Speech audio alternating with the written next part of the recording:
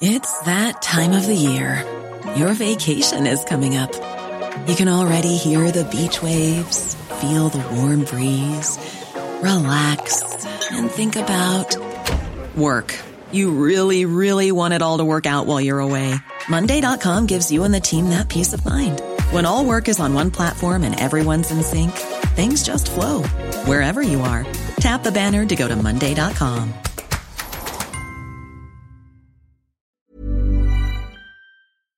Do you know a student getting ready to go to college? Or are you looking at going back to school yourself? The Woodward Hines Education Foundation and the Get to College program help more Mississippians get to and through college to get certificates and degrees that lead to meaningful employment. They offer free college planning advice, including hands-on FAFSA completion assistance through in-person or virtual appointments. Visit gettocollege.org to learn more.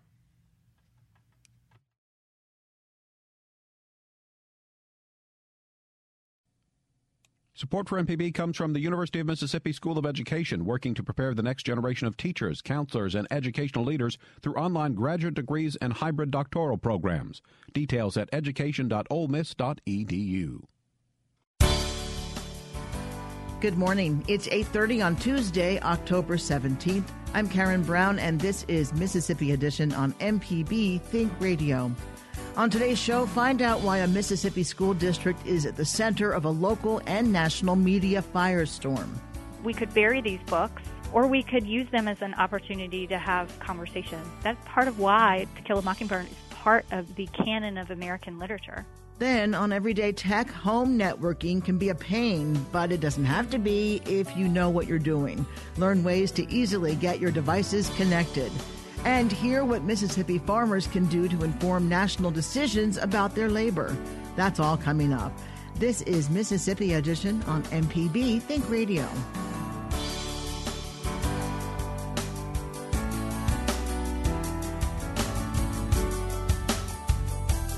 A national organization against censorship is questioning a Mississippi school district's decision to remove a book from its 8th grade lesson plan. Some call Harper Lee's To Kill a Mockingbird an American classic. The book tells the story of a black man wrongfully convicted of raping a white woman through the eyes of the daughter of the attorney defending him. The Biloxi School District is removing the novel set in a fictional small Alabama town. Reportedly, complaints about the use of the N-word made some people uncomfortable. School Superintendent Arthur McMillan says students have the book and can study it with their teachers, but other resources will be used to teach state standards. The issue has drawn the attention of the National Coalition Against Censorship. Jazz Chana is Communications Director of the National Coalition Against Censorship. He tells MPB's Desiree Frazier it is a common attempt. I think we first heard about it from news reports, and this is a common textbook case, excuse the pun, issue for us. We've defended To Kill a Mockingbird a number of times in the past, and so, when we saw the news, we leapt into action. What is usually the issue behind school districts wanting to not use this book? Predominantly, it's because of the presence of racial language, racial slurs. That's pretty much the issue, at least at the time that I've been at NCAC. Teachers and often parents and students themselves find the presence of racial language uncomfortable. And what is your organization's position on that? Well, we understand the concerns. We understand that this language can be tough and difficult. The book itself provides an opportunity for students to engage with racial issues. The classroom is a safe space for students to learn about American history, some of the darker elements of American history, and engage with terms and putting them in historical context and understand the legacy today. What is it that you're looking to do now? So we're currently writing a letter to the school district. We're going to be advocating for the book to be put back in classrooms. Well, tell us, at this point, what is it that you want to get across to the school district? You can't be scared to teach the reality of these terms, the reality of this language. And so this is the opportunity for teachers to really impart important lessons for their students. And if they miss that, they're missing a valuable opportunity. And there's also, a First Amendment argument, which is that teachers and educators can't restrict materials and books just because they don't like the ideas within them. Have you been successful at getting other school districts to return the books to their lists? Yes, we have. We had a similar case around this time last year, another high-profile case with a couple of other books. It was, I think, To Catch a Rye and Huckleberry Finn. And yeah, we were successful in getting the books back onto the curriculum. There is obviously this pedagogical element of it. There's also a First Amendment element of it, which is, a public school like this one can't just remove a book because they don't like the ideas or some of the content within it. They have a policy in place where a board is supposed to review any changes or complaints? Yeah, we'll be encouraging them to follow whatever review process they have, and if it's insufficient, then we'll recommend it be changed.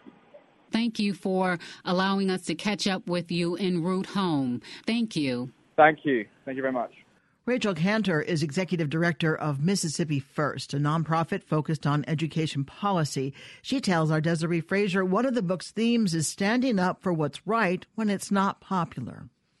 I think that any time a school district decides to remove a book, especially a piece of American literature that is recognized as one of the greatest pieces of American literature from its curriculum, there are rightfully questions that parents and the public have to ask about what was the motivation behind that decision.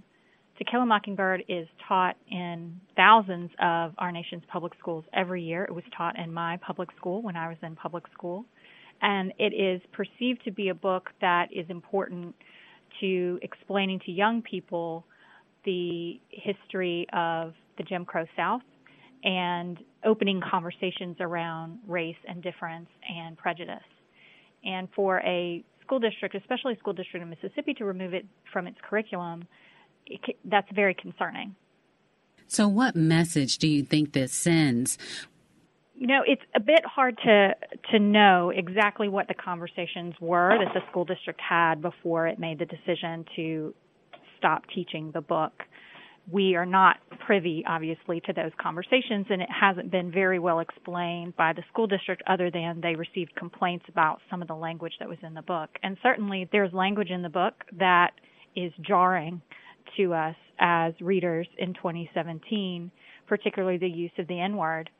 But I think what's important to understand, especially in the context of the book, is for young people to understand what that era was like, and that language was commonly used in that era, and it's still used today by people who harbor prejudice in their hearts, and being able to use a piece of literature to open a conversation about why that's wrong and place that and have that novel take a place in the historical legacy of racism in the American South is a very important conversation to have. And so it's hard to know how the school district came to the decision that these conversations were not the right conversations to have, or that there was a different book that you could teach that. But it's hard to teach that lesson, I think, unless you use literature that is of very high quality and that you can have those deep conversations with.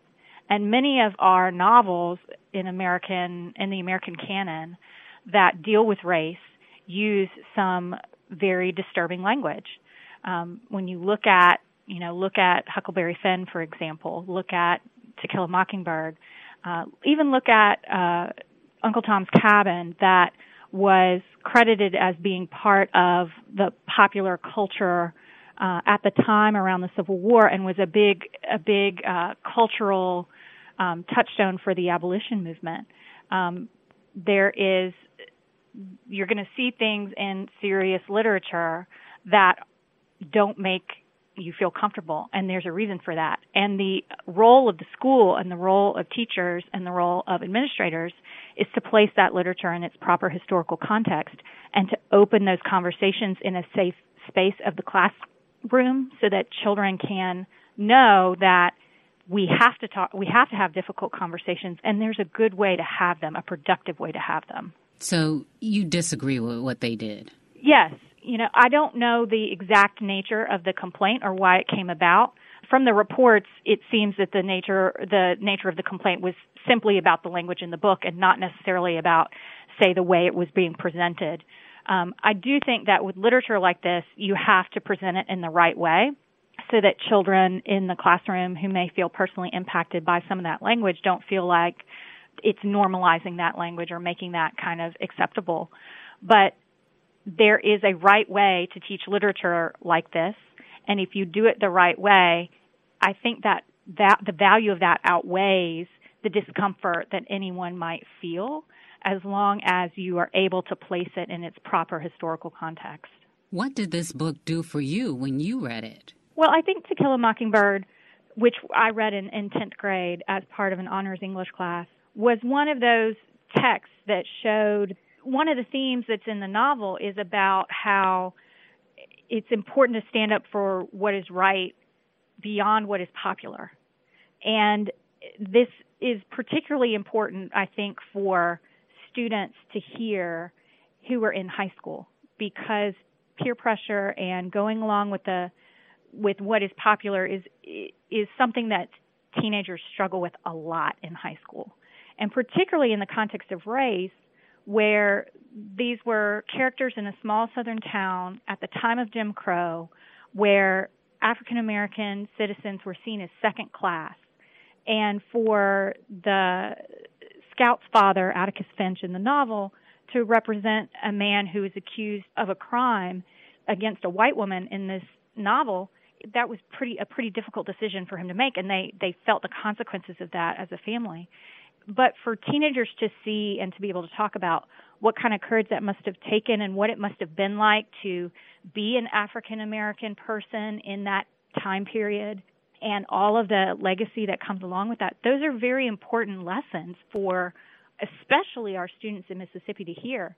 And when I was in high school, it was definitely one of the books that resonated with me as something that was, held important lessons. And to think that students wouldn't get that rich experience of reading that novel and have that view into what that time period was like and how that time period is still impacting us today is a real loss. Can you think of a book that could fulfill the role that this book was supposed to fulfill, of teaching compassion, as you said, showing what it was like in this time now where we're seeing a resurgence of hate being expressed by folks? There are certainly novels that would teach the time period, but one of the things that sets To Kill a Mockingbird apart is that it was a Pulitzer Prize winner, and it was written by a woman author. And that makes it a bit unusual because so many of the pieces of literature that we consider in the canon are written by men, and that's in part because we didn't recognize the contributions of women. It was written by a woman who was a Southerner herself, set in a small Alabama town, very similar to Mississippi. And so, yes, there are other novels that you might be able to teach similar lessons to, but especially because To Kill a Mockingbird is such a cultural touchstone now, and that Atticus Finch, for a lot of people today, would say that Atticus Finch was a role model, even though he's this character. I think it's important for students to have that cultural background, even if you could look through the list and find other novels that maybe are not as intense, that teach something similar. But we can't, as educators, shy away from difficult conversations, intense conversations, especially in this day and age when we're seeing a resurgence of people espousing ideals of white supremacy and doing such in a violent way. These things are real. They're real in our culture. They're real for our students, and we have to be able to talk about them, especially in our classrooms, and be able to lead students through conversations about what that means. Well, Rachel, we really appreciate you speaking with us. Rachel Cantor with Mississippi First, your insight and your candor on this issue. Thank you. Sure. Members of Congress are speaking out about the school district's decision. Republican Senator Roger Wicker said in a statement, "Normally, I decline to comment on local school issues, but I must say that the decision to remove To Kill a Mockingbird is utterly ridiculous.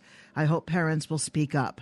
Democratic Representative Benny Thompson said in a statement, "Pulling To Kill a Mockingbird from a school's reading list ignores the history of our country."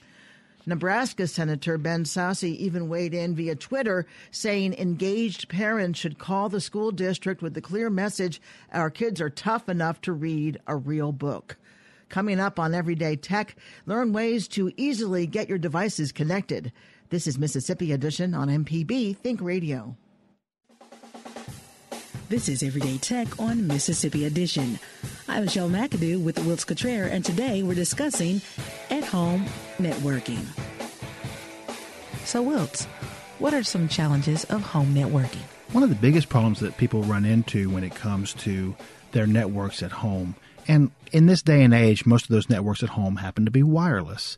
And so the big challenge that comes up is distance.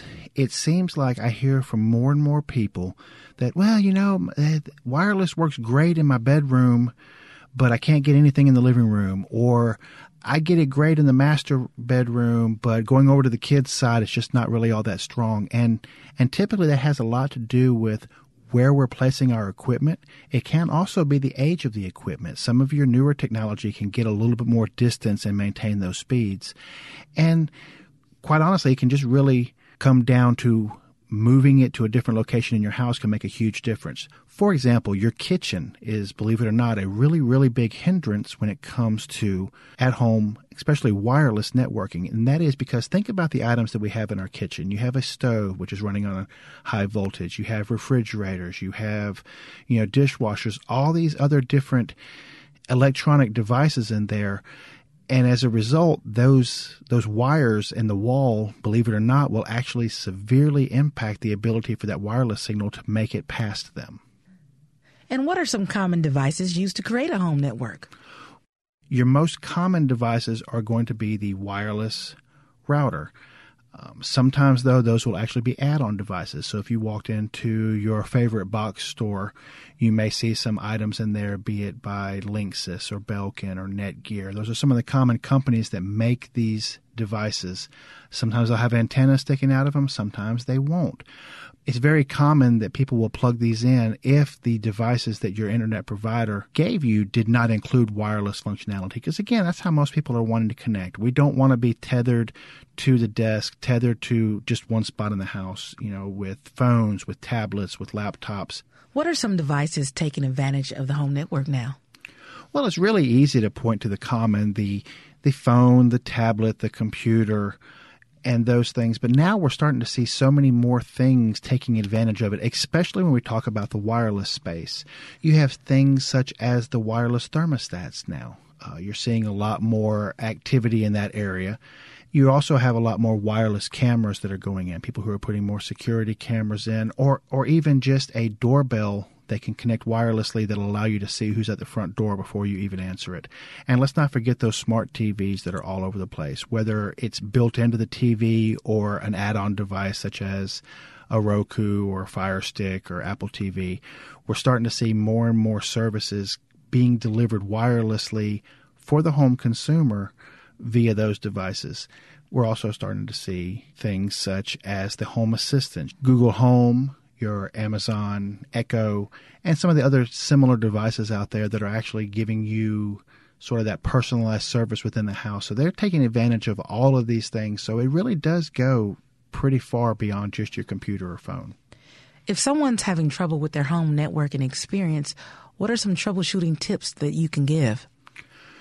One of the first things that I would ask folks is really how old is the wireless modem or router that you're using. Believe it or not, over time, these things will actually wear out and they will start to kind of lose some of their potency really when it comes to that ability for that antenna to talk. And also, just like with our normal technology, there's so many advances being made that things have gotten a little bit quicker, a little bit more efficient. So if you have a device that's 4, 5, 6 years old, it may be time to go hit to the store and upgrade to a newer one. So we really need to embrace the efficiencies that technology brings along with it when we're talking about connecting our home. It opens up so many doors to so many possibilities. I mean, they're virtually endless nowadays. We just need to have the strength and the bravery to walk through that door and embrace what it has to offer. We will talk more about at-home networking on Everyday Tech, the show that comes on Wednesdays at 10 a.m. You can send us an email to everydaytech@mpbonline.org. For Wilts Cottrell, I'm Michelle McAdoo. This is Everyday Tech on Mississippi Edition.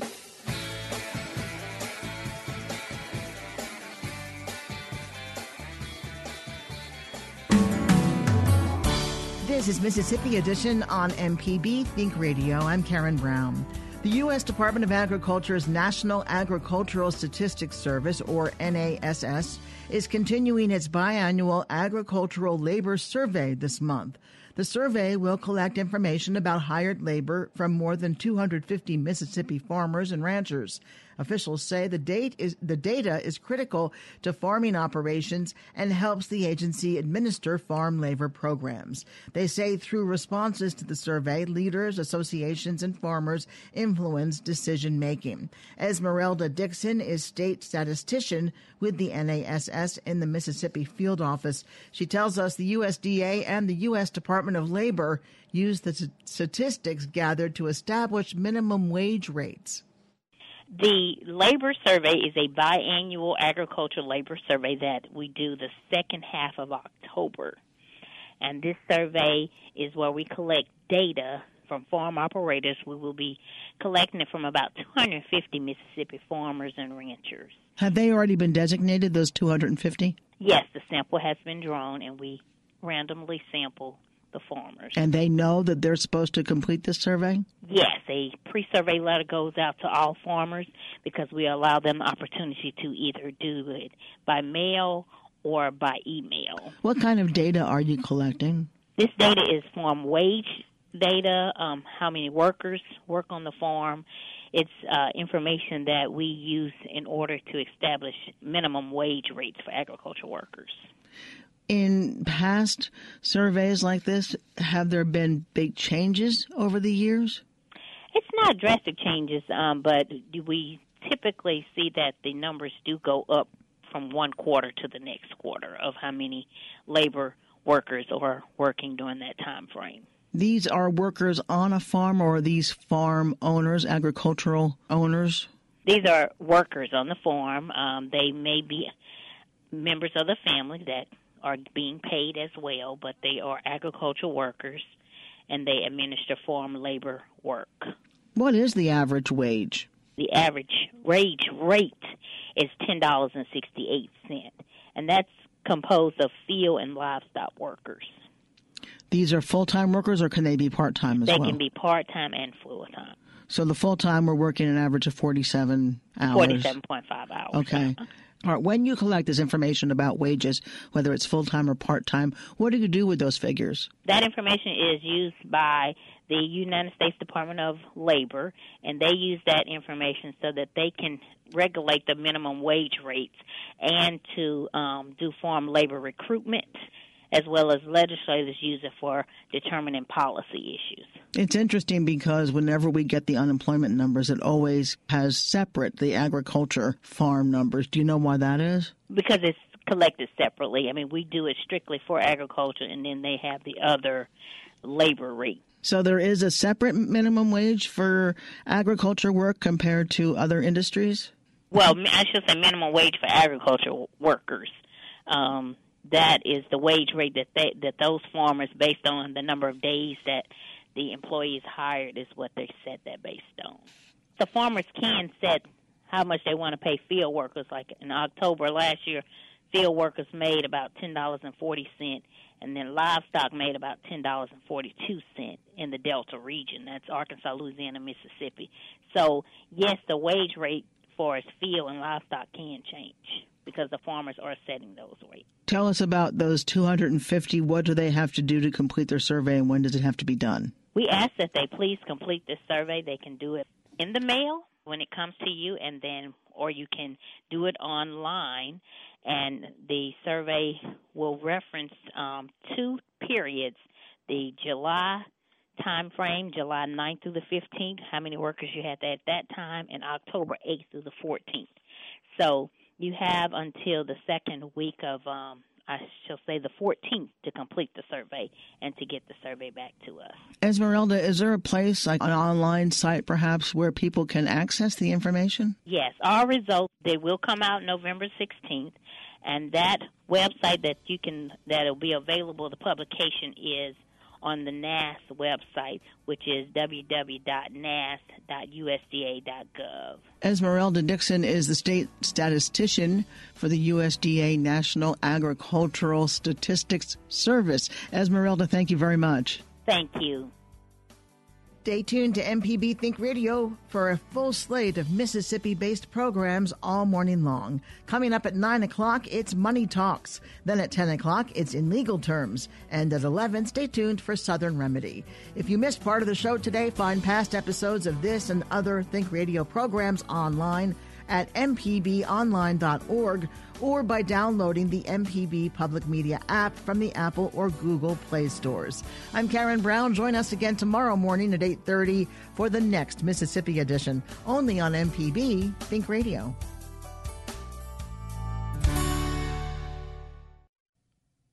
Support for MPB comes from the University of Mississippi School of Education, working to prepare the next generation of teachers, counselors, and educational leaders through online graduate degrees and hybrid doctoral programs. Details at education.olemiss.edu.